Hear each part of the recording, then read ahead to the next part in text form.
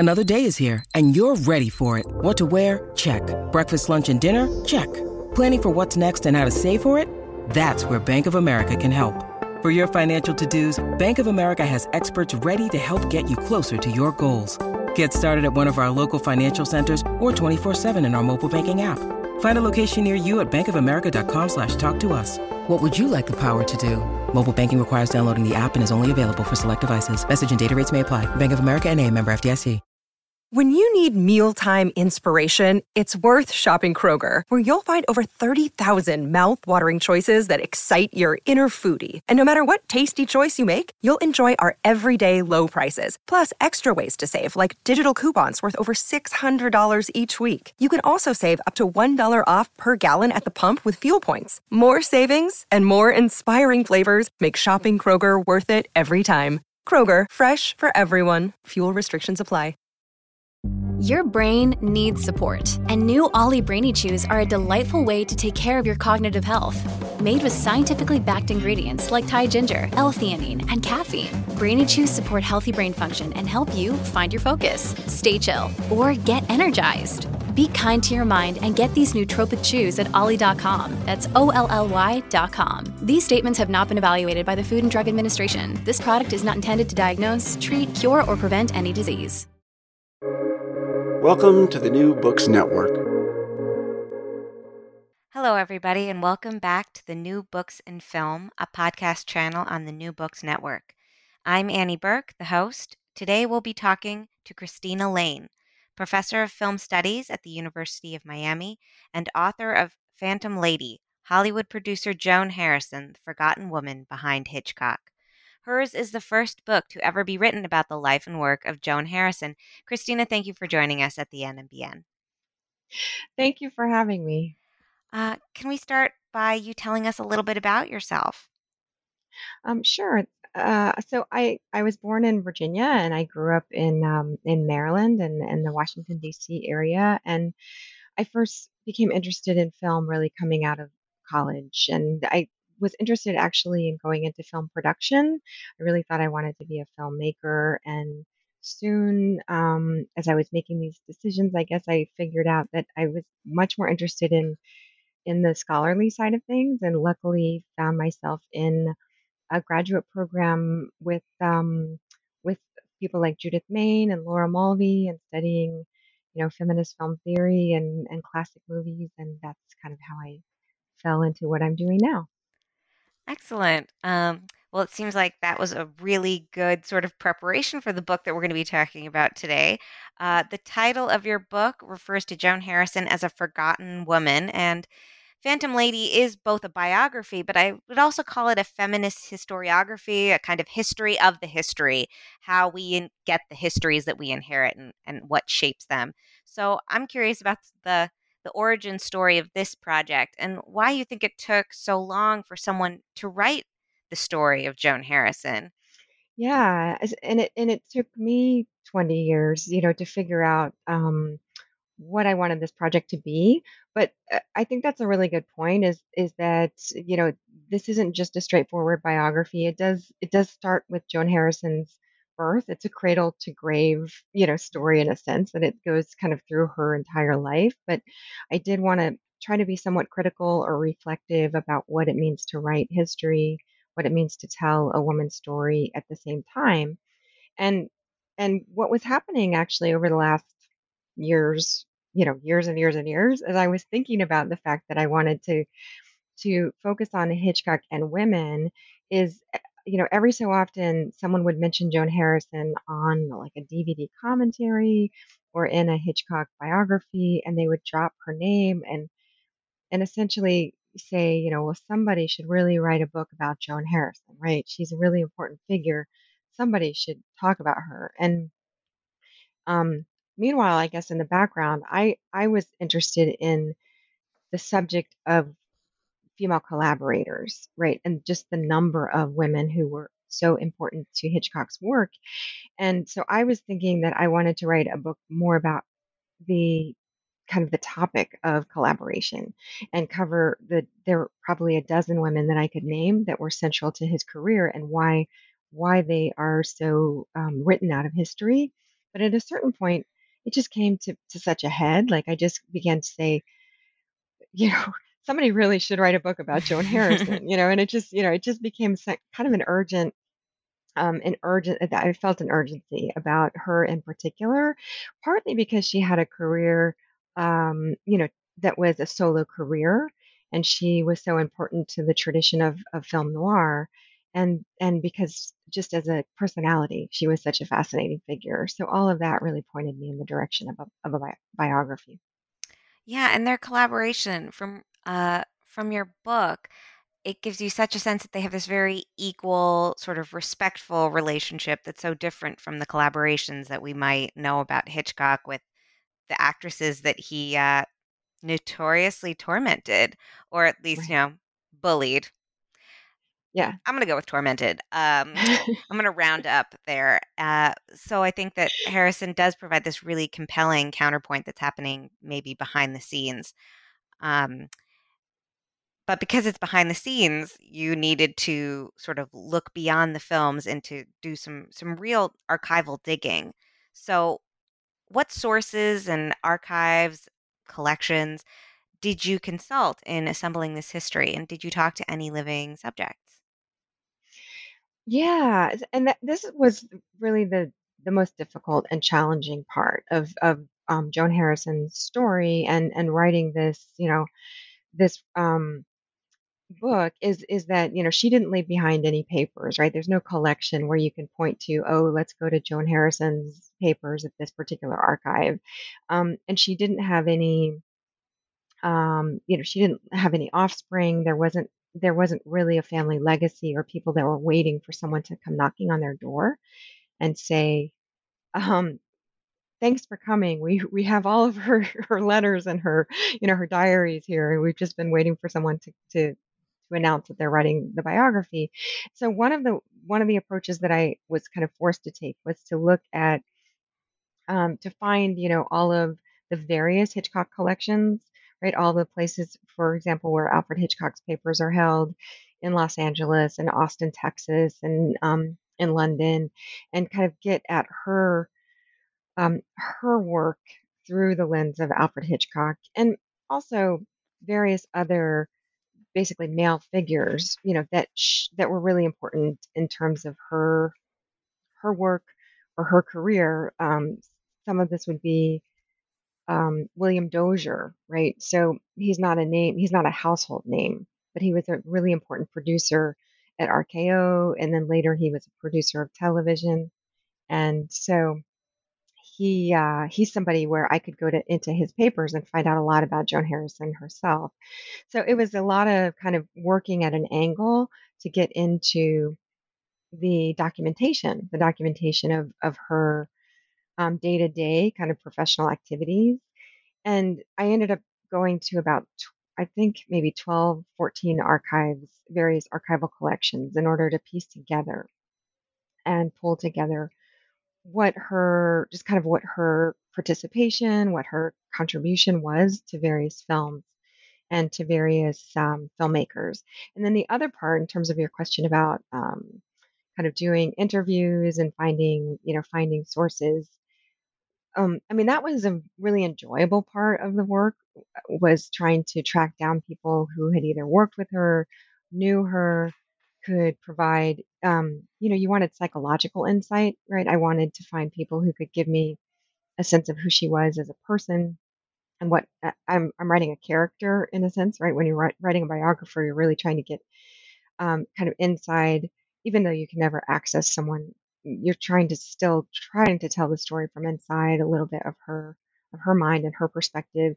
So finding people that knew her, and one of the best things that I could do was find like the children of the filmmakers that she worked with, or the producers and the actors and actresses that she worked with.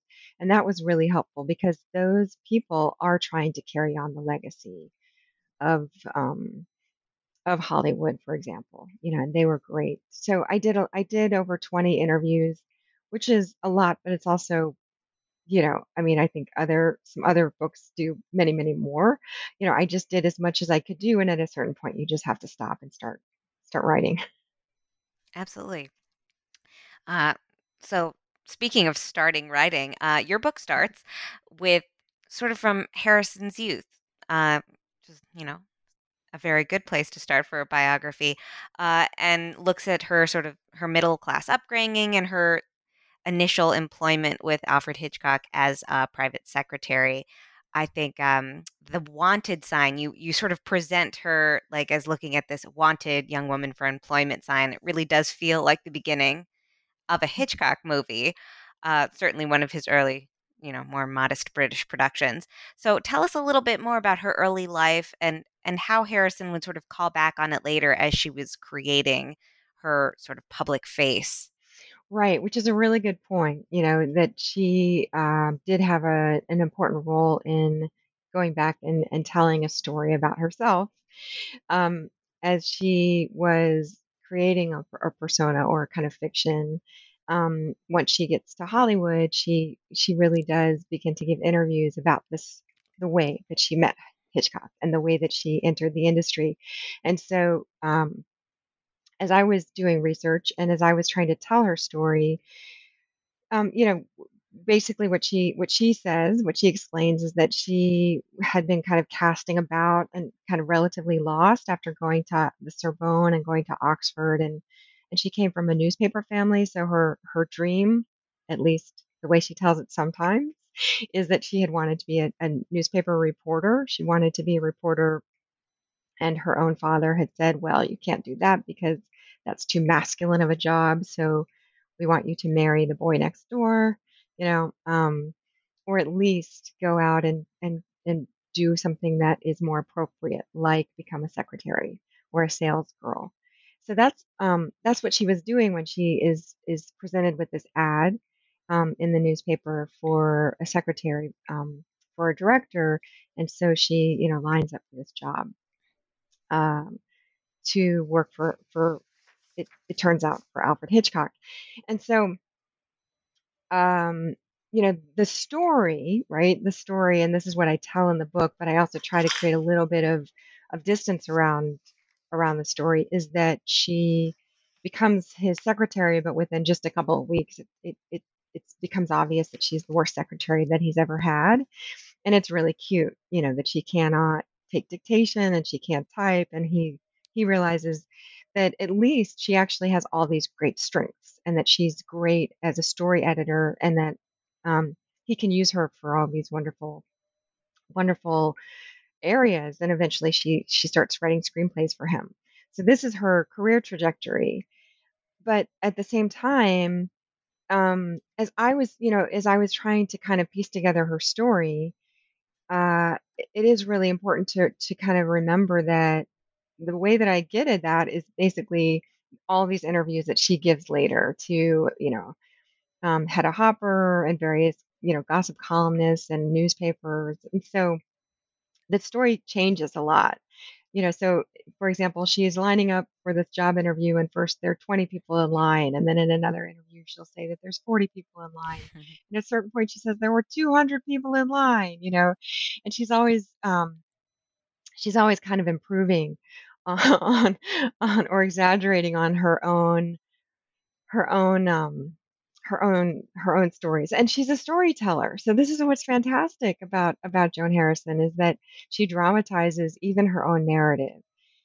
And that was part of my own challenge, was trying to create a little bit of critical, kind of a reflexive tone, so that, and as I also tried to do with a lot of the footnotes or the end notes, they're not exactly um, footnotes, but it's just kind of showing the research and kind of showing the work at the end of the book, so that I'm not exactly creating a text where I'm suggesting that I know everything, but I'm at least showing the sources.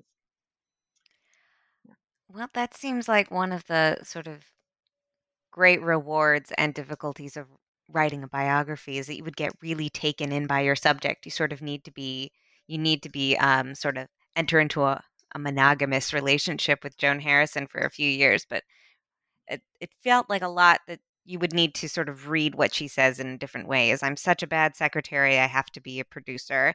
I'm not a good writer. And then she proceeds to sort of spin a yarn for you about her origins that make you think maybe you are a little bit of a writer. But primarily, her job was working with writers as a producer and working with Hitchcock and producing. So she started with him, obviously, what you're telling us, she started with him in the British film studio system. And then she made the transition with him and his wife, who started as an editor, to Hollywood.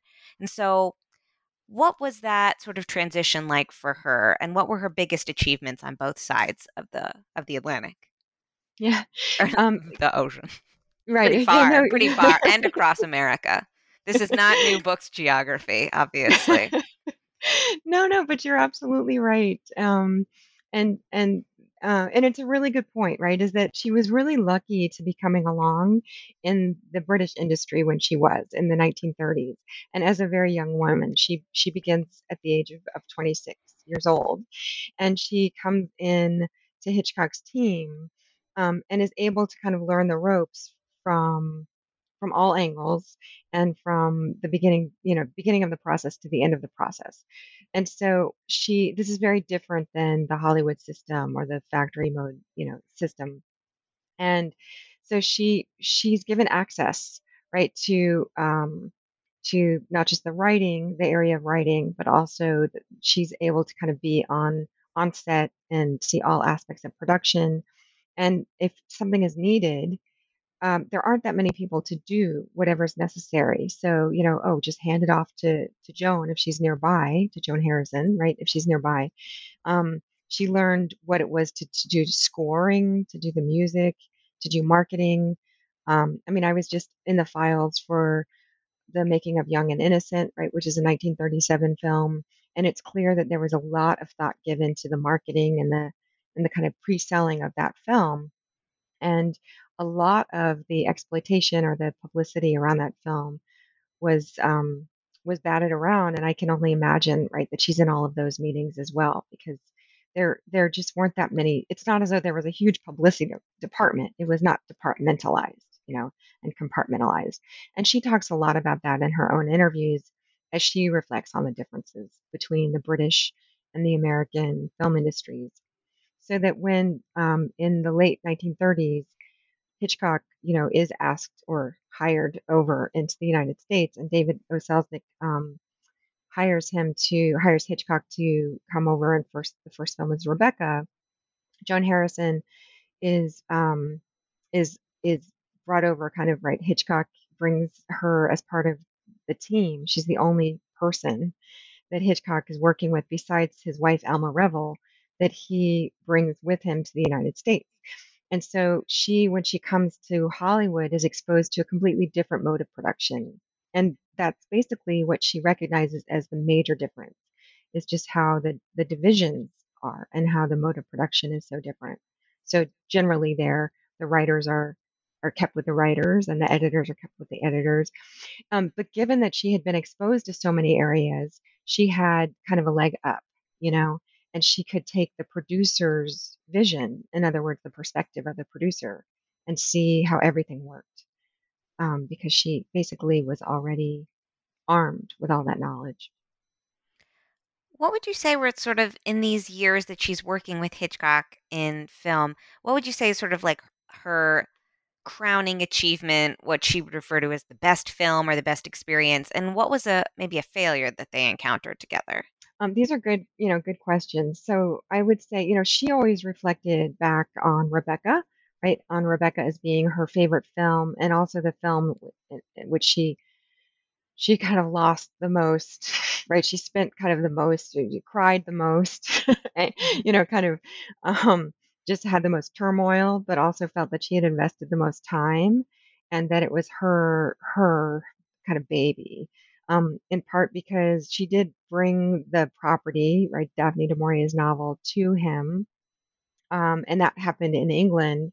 So then when they come to the United States to make the film, it becomes an 18-month process from beginning to end, and it really was a journey, right, of filmmaking, to the point where, and I talk about this in the book, by the time the editing and post-production is going on, Hitchcock has already left the production and has moved on to his next film, and she's the one who's sitting kind of in the editing, in the post-production suite with David O. Selznick, kind of as a surrogate for Hitchcock.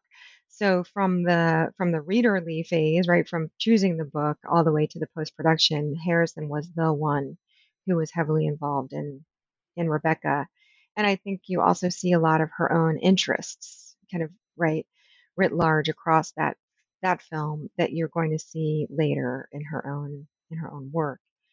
So I think that would be kind of the crowning achievement, although it's really hard to choose Of course. with her Well, films. can I dig a Mhm, little deeper on Rebecca for a moment? Because I mean, mhm. obviously, I think one of Hitchcock and Harrison's greatest works together. Certainly a highlight in the auteur's uh, body of work. But the ending is a pretty controversial adaptation of the novel. Spoiler alert for people who haven't read Rebecca by now or seen the film. Um, the novel has a much more menacing portrayal of Maxim, the husband character. He's a cold-blooded killer. The film did not keep that same ending. Uh, the first Mrs. De Winter is still deceased at the beginning of the film, but the you know her fate is different. The husband is more or less sort of exonerated of any kind of uh, real premeditated murder. What did Joan Harrison think of that ending, and what did they do in sort of the wake of the pressure from the production code administration to Right.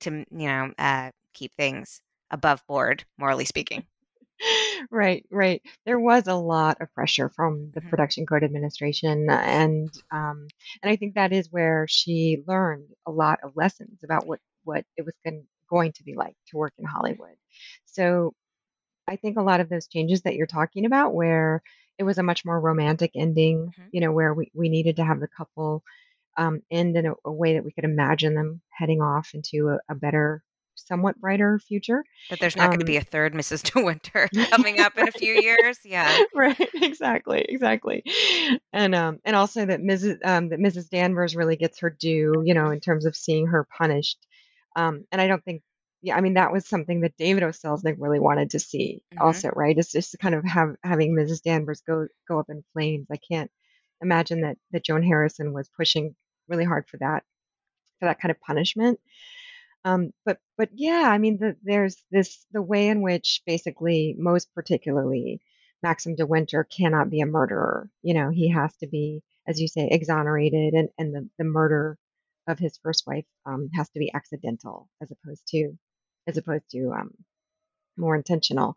And so Joan Harrison was not happy with all these changes, and that this is one reason why it was such a prolonged process Hmm. of constant rewrites and then going back to see if this particular version would satisfy the censors, and also working through the producer, through David O. Selznick, right, through Selznick, trying to see, would it satisfy Selznick, would it satisfy the censors. And Selznick was really angry, also, right, with the censors, so he's also trying to defend some of the writer's choices up to the censors. All of this was really, really, really challenging, and quite a lot of lessons learned. But I don't think so. And on the one hand, it's a favorite of hers. On the other hand, I certainly don't think that it was her um, intended ending or her intended story. Hey, it's Kaylee Cuoco for Priceline. Ready to go to your happy place for a happy price? Well, why didn't you say so? Just download the Priceline app right now and save up to 60% on hotels. So whether it's Cousin Kevin's Kazoo concert in Kansas City, go Kevin, or Becky's Bachelorette Bash in Bermuda, you never have to miss a trip ever again. So download the Priceline app today. Your savings are waiting. Go to your happy place for a happy price. Go to your happy price, Priceline. Of course, yeah. Well, while we're on the subject of sort of morality clauses, I want to look a little bit at Joan Harrison's personal life and, as a trained academic, how you reckoned with writing about sort of these more private and sometimes like just obscure, unknowable aspects of her biography.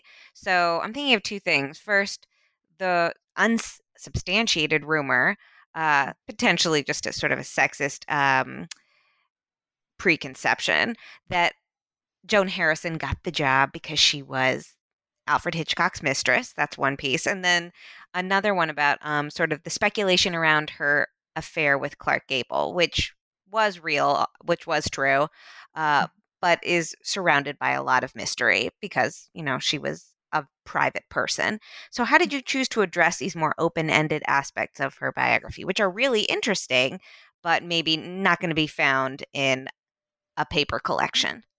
Right. Even William Dozier's. Yeah. Right.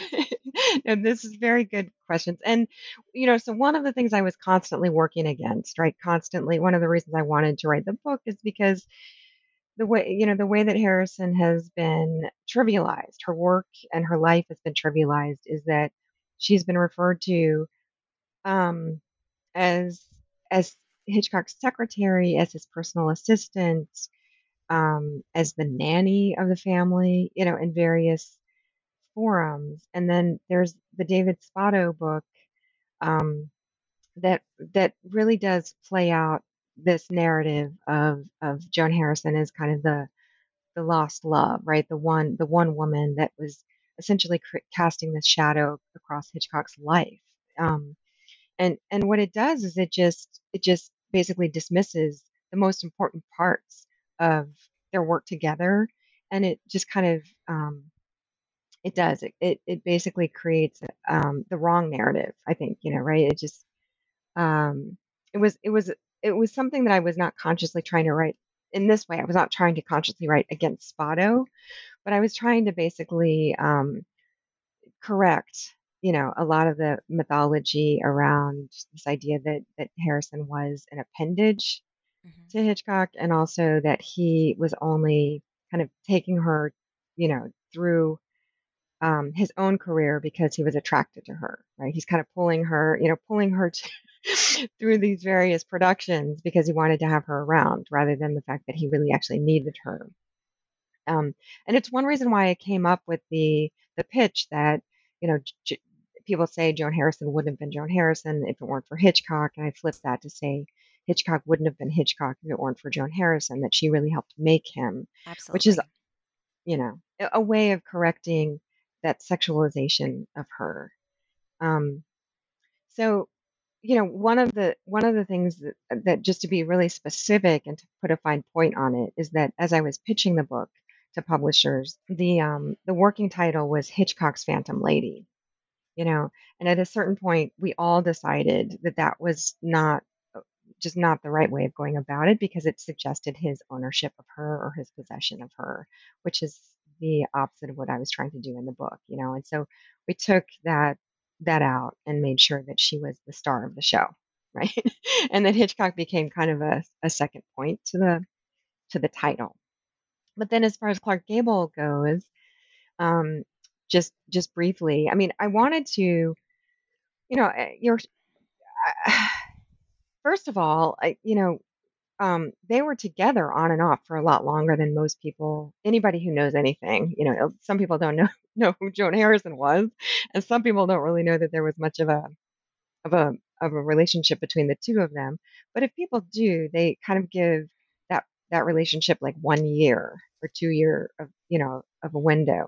And it actually went on for like 6 or 7 years, and it was quite a substantial and significant relationship. So I wanted to give it some time and suggest that there was actually a lot of kind of emotional depth there. It wasn't just kind of a red carpet, you know, glitzy kind of thing. But at the same time, when it came down to it, there is the only real narrative that is out there is this idea that he broke her heart when he ran off and suddenly got married to someone else. The suggestion being that she was waiting for him to propose to her and then he didn't. And when I was speaking to Norman Lloyd, our beloved Norman Lloyd, who was producing the TV series with her and knew her really well, and recently passed away at the age of 106, I think. I know. He was saying that it would be wrong to suggest that she was really heartbroken over anything Clark Gable did, and that she was much more detached than we would think. Absolutely. Well, I think it's sort of, for me, that that turn. It sounds like when she was working with Hitchcock in the British studios, she was really coming into her own as a filmmaker, as an artist with her own vision, and she got to bring that to Hollywood, where she came into her own sort of as a celebrity, as a public figure, because she was dating Clark Gable, having really good parties that I really enjoyed reading about. Um, and that maybe those two things together were what allowed her to sort of move out on her own out of Hitchcock's proverbial Mhm. silhouette, Right. and start the solo career that she had at Universal, starting at Universal in the Hollywood studio system. So, can you tell us a little bit about that move in the '40s to working as sort of her own, as certain, not her own boss, but Mhm. working on as a solo producer? It's really, I think, like it's sort of the heart of the book in many ways, how she became this sort of autonomous creative force that was shaped by Hitchcock, but also that would come back to shape Hitchcock in the '50s with the television series.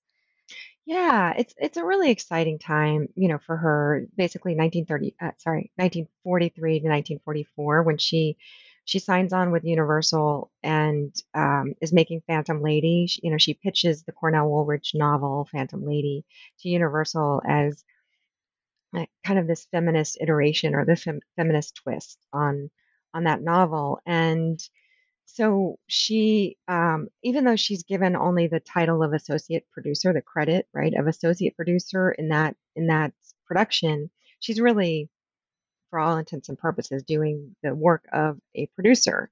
And so she also is hired there to elevate the right, to kind of take Universal to another level. And the films that they were doing as horror movies, Hmm. they were trying to compete, and kind of show that they could do more artistic work in that vein. And what she did that with Phantom Lady. She was able to show that with director Robert Siodmak, they were a great team, and she was able to kind of prove herself as someone who could do a more elevated, more artistic, and what we now understand to be film noir, but kind of expressionistic, um, take on the suspense or the horror, um, film. And so what, but the thing about that is that she does Phantom Lady, and then the truth is that Universal doesn't extend her contract. She does kind of a one shot at Universal, and then she has to kind of bounce around a little bit, but finds her footing and winds up doing a whole series of great films, either at Universal or RKO. And she makes The Strange Affair of Uncle Harry and Nocturne and, They Won't Believe Me, and and Ride the Pink Horse, because she does, by the late 1940s, she has joined Robert Montgomery and his production company, and is essentially helping to, she, as the producer at his production company, is really helping him come into his own. And I think that the main thing is that as she's hitting her stride, she's working with great writers, great directors, and she's thinking through ideas about what we understand now to be film noir, and thinking through storytelling, and trying to do something really different in terms of the films that are coming out at that time. So, um, yeah, go ahead. You coined this term, femme noir, kind of like a play on film noir. Can you say a little bit about sort of what this new genre she is sort of furthering? I won't say like Mhm. single-handedly pioneering, but that she's like a key contributor to in this moment. And maybe just for those listening, what's your favorite of her solo career in this moment? If we're gonna watch one Joan Harrison sort of inspire Joan Harrison at the helm movie, which one's your favorite?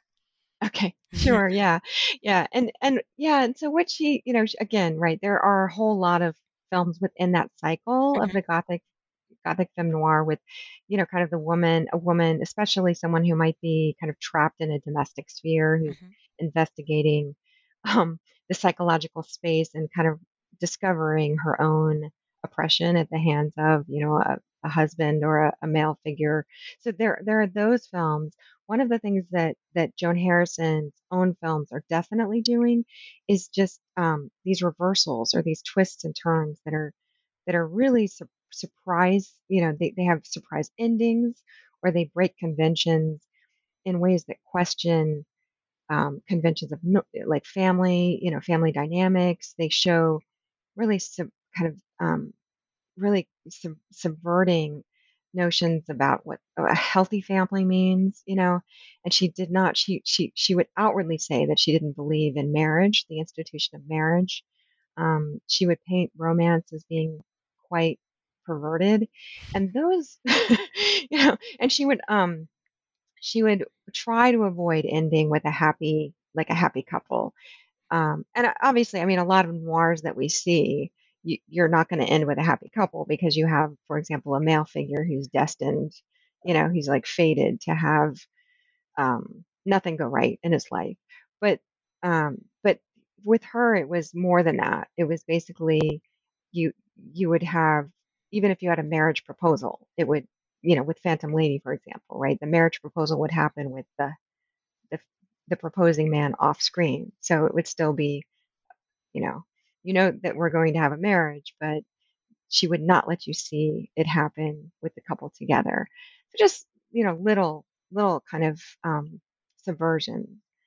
That But sounds a little bit Mhm. like almost a continuation when I think of The End of Suspicion, which she worked on with Hitchcock, that sort of happy ending that still leaves some kind of uneasiness in the pit of your stomach, that somehow not every thread has been tied up so neatly in terms of all of the reasons that the wife has thought her husband was trying to murder her the whole time. It all seems a little too tidy and at the same time not entirely convincing. So even when you get a happy ending, it seems like maybe that was something that Harrison gave to Hitchcock, or that they formulated together, the kind of um, what I've heard to refer as the uneasy happy ending, or the sort of the purposely suspicious close that makes you feel as though the filmmaker cannot say, for reasons of code or genre, that maybe this husband really is murderous after all, or maybe this marriage won't be entirely happy. Uh, and then that kind of makes the viewer meet them in that cynical place, or in that dark place, even if the film is not willing to go all the way in saying it. Um, and Yeah. so, Phantom Lady, is that a personal favorite, or which one do you recommend to me? I well, I would go with, it's really, again, It's tough. I could pick any one of them, yeah, Mhm. and make a case for them, but I would say, if you're looking for, I would go with They Won't Believe Me, They won't believe actually. me. Great. Yeah, yeah. And partly because, I mean, just to give you like one sentence, as a reason, Mhm. you know, so you've got Robert Young, right? And he's supposedly the main character. He's been called an homme fatale, right? The Sure. kind of home wrecking, destructive, self-destructive male character. But and he's on trial. So he's the premise by which we're kind of getting the story through his flashbacks. But basically, as we move through that, you get these three female characters, and they are so well drawn, and the performances are really quite great. So I think at first glance, it's easy to, maybe, if you're not really watching that movie, but you have it on in the background, you say, "Oh my gosh, well, so three women, but they're almost caricatures, and who cares about Robert Young? He's a despicable figure." But if you watch, especially the latest version, which has just been released this year, and it's got 15 added minutes, the texture and the nuance, both the treatment of him, and also with the three females, three women in his life. Oh, yeah. What do you hear? It's Three women and a incredible. despicable man. You had me at three women, and then you had me even more with despicable man. No, Yeah. they won't believe me. I'm gonna have to look for that next. Mhm. I just want to go into one more aspect of her time in the studios, the sort of makeover montage that I like to think of as punctuating the middle of your book. Um, Joan Harrison seems like she was always sort of a put together, stylish lady, but she got her own kind of star makeover when she entered into a solo producing career. They kind of made her into a real life Grace Kelly, maybe not the real Grace Kelly, but a Grace Kelly character from one of Hitchcock's films. Tell us about that sort of studio persona management when she came under, even though it seems like she was working primarily freelance, she still the studios stepped in to kind of make her into a professional that they could sell to people like Hedda Hopper and the fan magazines. They did, yeah. So when she signs on for Phantom Lady, it's clear that she does. She gets a makeover, and she is sold across the country, right, in trade magazines and these publicity, basically these still photos, right, and these publicity shoots that are done of her as her hair is dyed much more blonde. She becomes kind of a peroxide blonde. She loses a great deal of weight. I was actually told kind of off, right. Um, I don't put this in the book, but that she was doing a lot of enema, kind of. Yeah. Yeah, she was doing a lot of stuff to her body to lose a lot of weight, that really wrecked her later. And yeah, but I mean, she was always actually very petite, right? I mean, she didn't really need to lose. Nobody needs to lose, right? Nobody needs to lose weight, but it was never as though she needed to go through a makeover. But the studio clearly saw an opportunity to create a star just as they could do with Joan Fontaine, and they could sell her as a property. But I also try very hard in the book to suggest, because I see ways in which she helped write, her the copy, right? I believe that she had some agency in the way in which, I mean, the mistress of suspense, right? The way in which she was trying to put her own kind of put her write herself in the image of Hitchcock. Um, there's no doubt in my mind that she was participating, at least to a certain degree, in the construction of her image. Um, and it's interesting to see there's certain photos of her in England when she's working behind the scenes. There aren't that many, but there are a couple, and she looks so different. Even the ones when she's on the set of Foreign Correspondent, there's such a contrast between the way that she just kind of presents herself, the way that, her as the way that she is, versus the way that she has become just a different Joan Harrison by the time she's working for Universal. And she doesn't, and from then on, right, that is Joan Harrison. Even in the 1970s, she's still the person of the 1940s. So she's bought into that image. Mm-hmm. So it sounds like she's having a glamorous, if taxing, time in the studios. What motivated her to leave solo film production in the mid 1950s to work on television's Alfred Hitchcock Presents, which I believe premiered in 1955? Hmm. It did, yes. So there's this period of time which is really difficult, right? Really difficult for her when it becomes clear that she may become subject to the blacklist. And the late 1940s, kind of right around 1949, she gets word that, I mean, this is nothing that I can show you in documentation, but it just seems, my reading of what's going on is that the reason that she leaves Los Angeles and goes to Europe is because she's really fearful for what may happen to her career. And one of the reasons that I say that is because she signs a contract with Columbia, and she's due to make films with Harry Cohn, and within 2 months she's gone.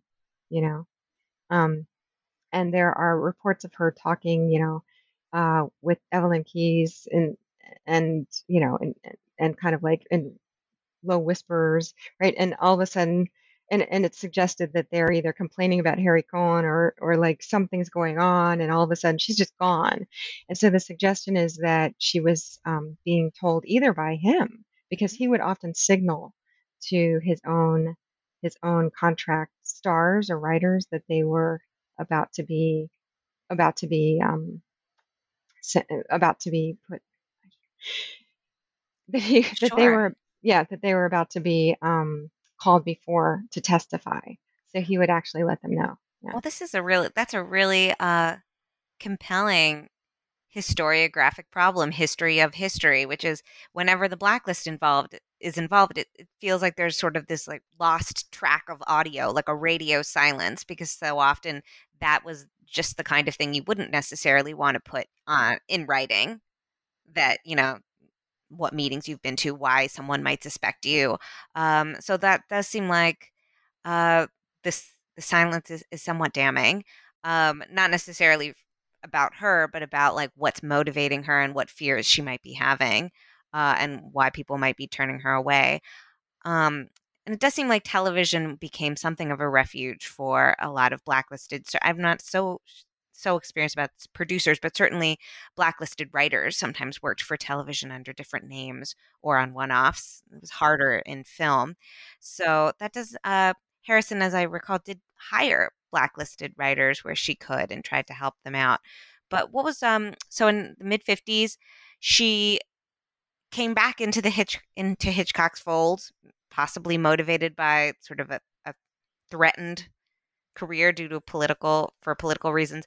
Back in Hitchcock's employ, they were brought together by super agent, growing agencies, Lou Wasserman.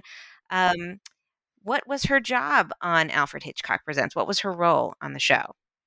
Yeah, so she was the producer of the show, and she was there to make sure that, again, she was running everything. So Alfred Hitchcock was, it was almost as though he was there for branding purposes. I mean, it's not that he didn't do anything on Alfred Hitchcock Presents, but he was there. He directed maybe 20 episodes out of the 300-ish episodes, and he had very little to do with the running of the day-to-day show. So that was Joan Harrison's role. Is she did everything from choosing the writers, choosing the material, choosing locations, doing all the legal rights, and then obviously editing and getting each episode to the airing, the broadcast. And I mean, her main function, right? The reason that they knew that they needed Joan Harrison, when I say they, I mean Lou Wasserman and Hitchcock, was that she was the only person who could make sure that every show had like the Alfred Hitchcock signature, right? That kind of she could certify that this was a Hitchcock show. Well, I mean, just based on the sort of the years that this show ran, it would be hard to argue that Hitchcock was playing sort of a day-to-day important role, considering these are the years that he made Vertigo, North by Northwest, Psycho. He was busy. And so it sounds like, a lot of the responsibilities of the show were delegated to Harrison. And knowing the work that Harrison had done with him and then on her own in the 40s, how did that come through in the shows? When you see Alfred Hitchcock Presents, do you see a lot of Harrison there? Yes, yeah. She was most interested in basically kind of the underbelly, right? The very kind of the very kind of the violence, right, and the sexual and the violent impulses that are always kind of streaming there underneath in terms of the domestic sphere and the family. And not that every single episode of Alfred Hitchcock Presents has to do with families and couples, but a lot because that show was being broadcast into the home, it was often kind of speaking to audiences about domestic spaces, and that's what she was most interested in. So there was almost this kind of one-to-one conversation that she was having with families about families. I think it was really interesting in that sense. And also, we often think about Hitchcock as being so interested in the fact that your own neighbor, right, the very ordinary looking and ordinary seeming person could be the most violent criminal. And so, even I think before they met, she was also very interested in that idea that you shouldn't assume, that violent, hardened criminals look a certain way, you know, but that they really are right next door. And that's the theme of the series. Seems like one of the sort of best known episodes uh, that it feels like you might be referencing was adapted from his own story, Roald Dahl's Lamb to the Slaughter, starring Yeah. Barbara Bel Geddes. Can you give us a little bit of insight into sort of the Harrison imprint on that episode? Yeah, that's a perfect example, right? Of basically a wife who has murdered her husband and the police come in to investigate, and so we've got a leg of lamb. Well, it's not it's not a leg of lamb, um, but she serves The weapon she, or yeah, the yeah, because it's a frozen leg of lamb Mhm. that she Yes. right that she battered her husband with, and so she basically serves yes the she cooks it up, right? She cooks up the leg of lamb and has the police or the investigators sit around her table, and it's just the idea of bringing them in and treating them very civilly while she feeds them that very leg of lamb, and the husband's body is I think well, Just we on the know that ground. I it's mean, she yeah, she bludgeons him with the the yeah, yeah, lamb shoulder, and then the police eat the evidence. right. Um, but that I remember that's one of the episodes that Hitchcock directed, but it Mhm, feels like pretty representative of the kinds of themes that we're talking about. We have murderous husbands, and that one is a pretty memorable murderous wife, mhm. played by the actress who plays Mitch in Vertigo. So it definitely, you talk about that kind of continuity across film and television. We have Hitchcock sort of portraying her as a beleaguered minor character, second banana, in Vertigo, and then she sort of becomes this really delightfully unhinged main character in the television series. So Harrison is able to, in certain ways render something even more dark and grotesque on television, which is kind of Yeah, surprising because yeah. she's a murderous Donna Reed. Um um so she works on that show. The show becomes an hour-long show, but then she leaves at some point. She decides to move on, and we're sort of entering into the twilight of Joan Harrison's career at this point. And her ending is like not very dramatic. It doesn't. Um, it's not. It ends sort of with a whimper and not a bang. Can you tell us a little bit about sort of the final years in Hollywood, after her marriage to suspense writer or sort of novelist Eric Ambler? Because I think it tells us a lot about sort of not just Joan Harrison, but how women do get left out of this history and why. Yes, yes, and what happens is so the series ends in 1965, and with that, she actually tries to get another series off the ground with her husband, with Eric Ambler. They write a series and they pitch it, but it goes nowhere.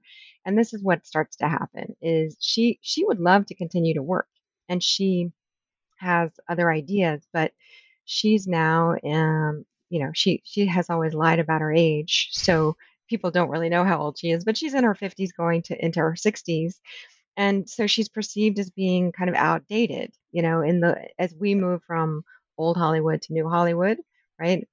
Classic Hollywood into the new Hollywood. A lot of people in her generation are perceived as being kind of outmoded, but for women, it's doubly worse. And so she, for a couple of things are happening. One is when she marries Eric Ambler, who is this really, quite renowned spy novelist.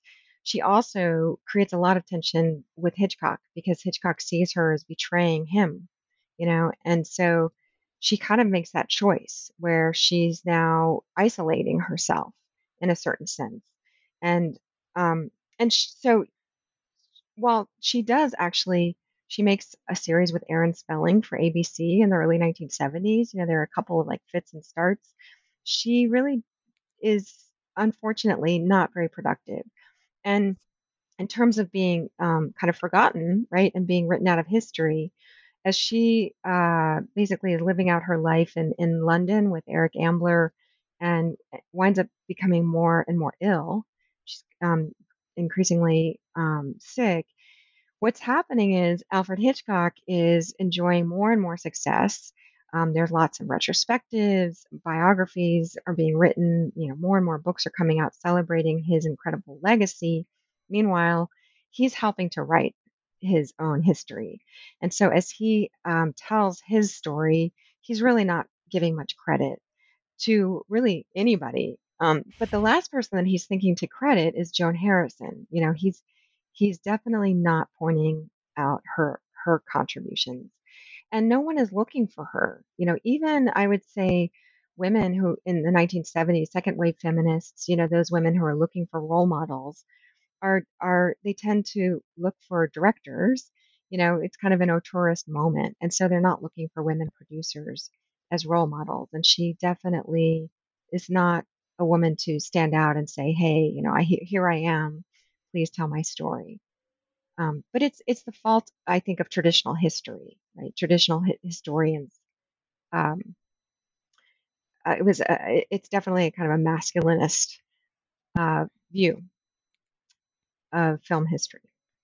Well, that's a really sad ending for Joan Harrison, who had such a colorful career. But it's so great that you've managed to sort of recuperate her as an artist, and also just sort of as an important businesswoman, sort of possibility for women to look at in that moment when they're reading about her in a gossip column.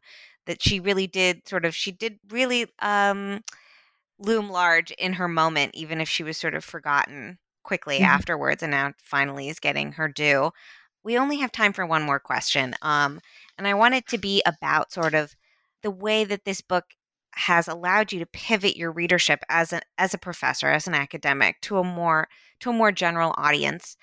Your book won the Edgar Award, which is given by the Mystery Writers of America. So congratulations to that. That's a great achievement. Thanks. And it's a testament to how your book really is achieving what so many scholarly writers want to do, which is find that crossover audience. So knowing that your book did want to appeal to sort of readers beyond the subfield or an academic specialty, how did that change the way you wrote it, and the way you sort of sought out a publisher, the way you promoted it, just in general? How did that change the way that you did things from, say, your first book? Yeah, yeah. Well, I knew that I wanted to find as wide of a readership as possible because I wanted to bring Joan Harrison's, life and career to as many people as possible. So it was a strategic choice, and and for that reason, I mean, one of the things that I had to do is make much more grander claims, right? That I probably would have made. As an academic and as a scholar, we are trained to qualify everything, and to kind of hold back on the kinds of statements that we make, and we for very good reason. We are always kind of trying to make sure that we stay within certain statements and certain realms, and to essentially to sell this idea, right? To sell the project. So at every single stage, I really needed to make a big, right. You have to kind of do things bigger and be ready to stand by the statements. I was never going to make a statement I couldn't stand by, right? Of course, yeah. But I really did have to basically re-engineer the way that I thought, because otherwise it's you kind of have to advertise in a different way. And so what that meant, and I guess, is also that I was constantly checking my research and like trying to find three, four, five, six sources. Because if I was going to say something like, for example, um, Joan Harrison was a creative producer. She was functioning as a creative producer by 1938, you know.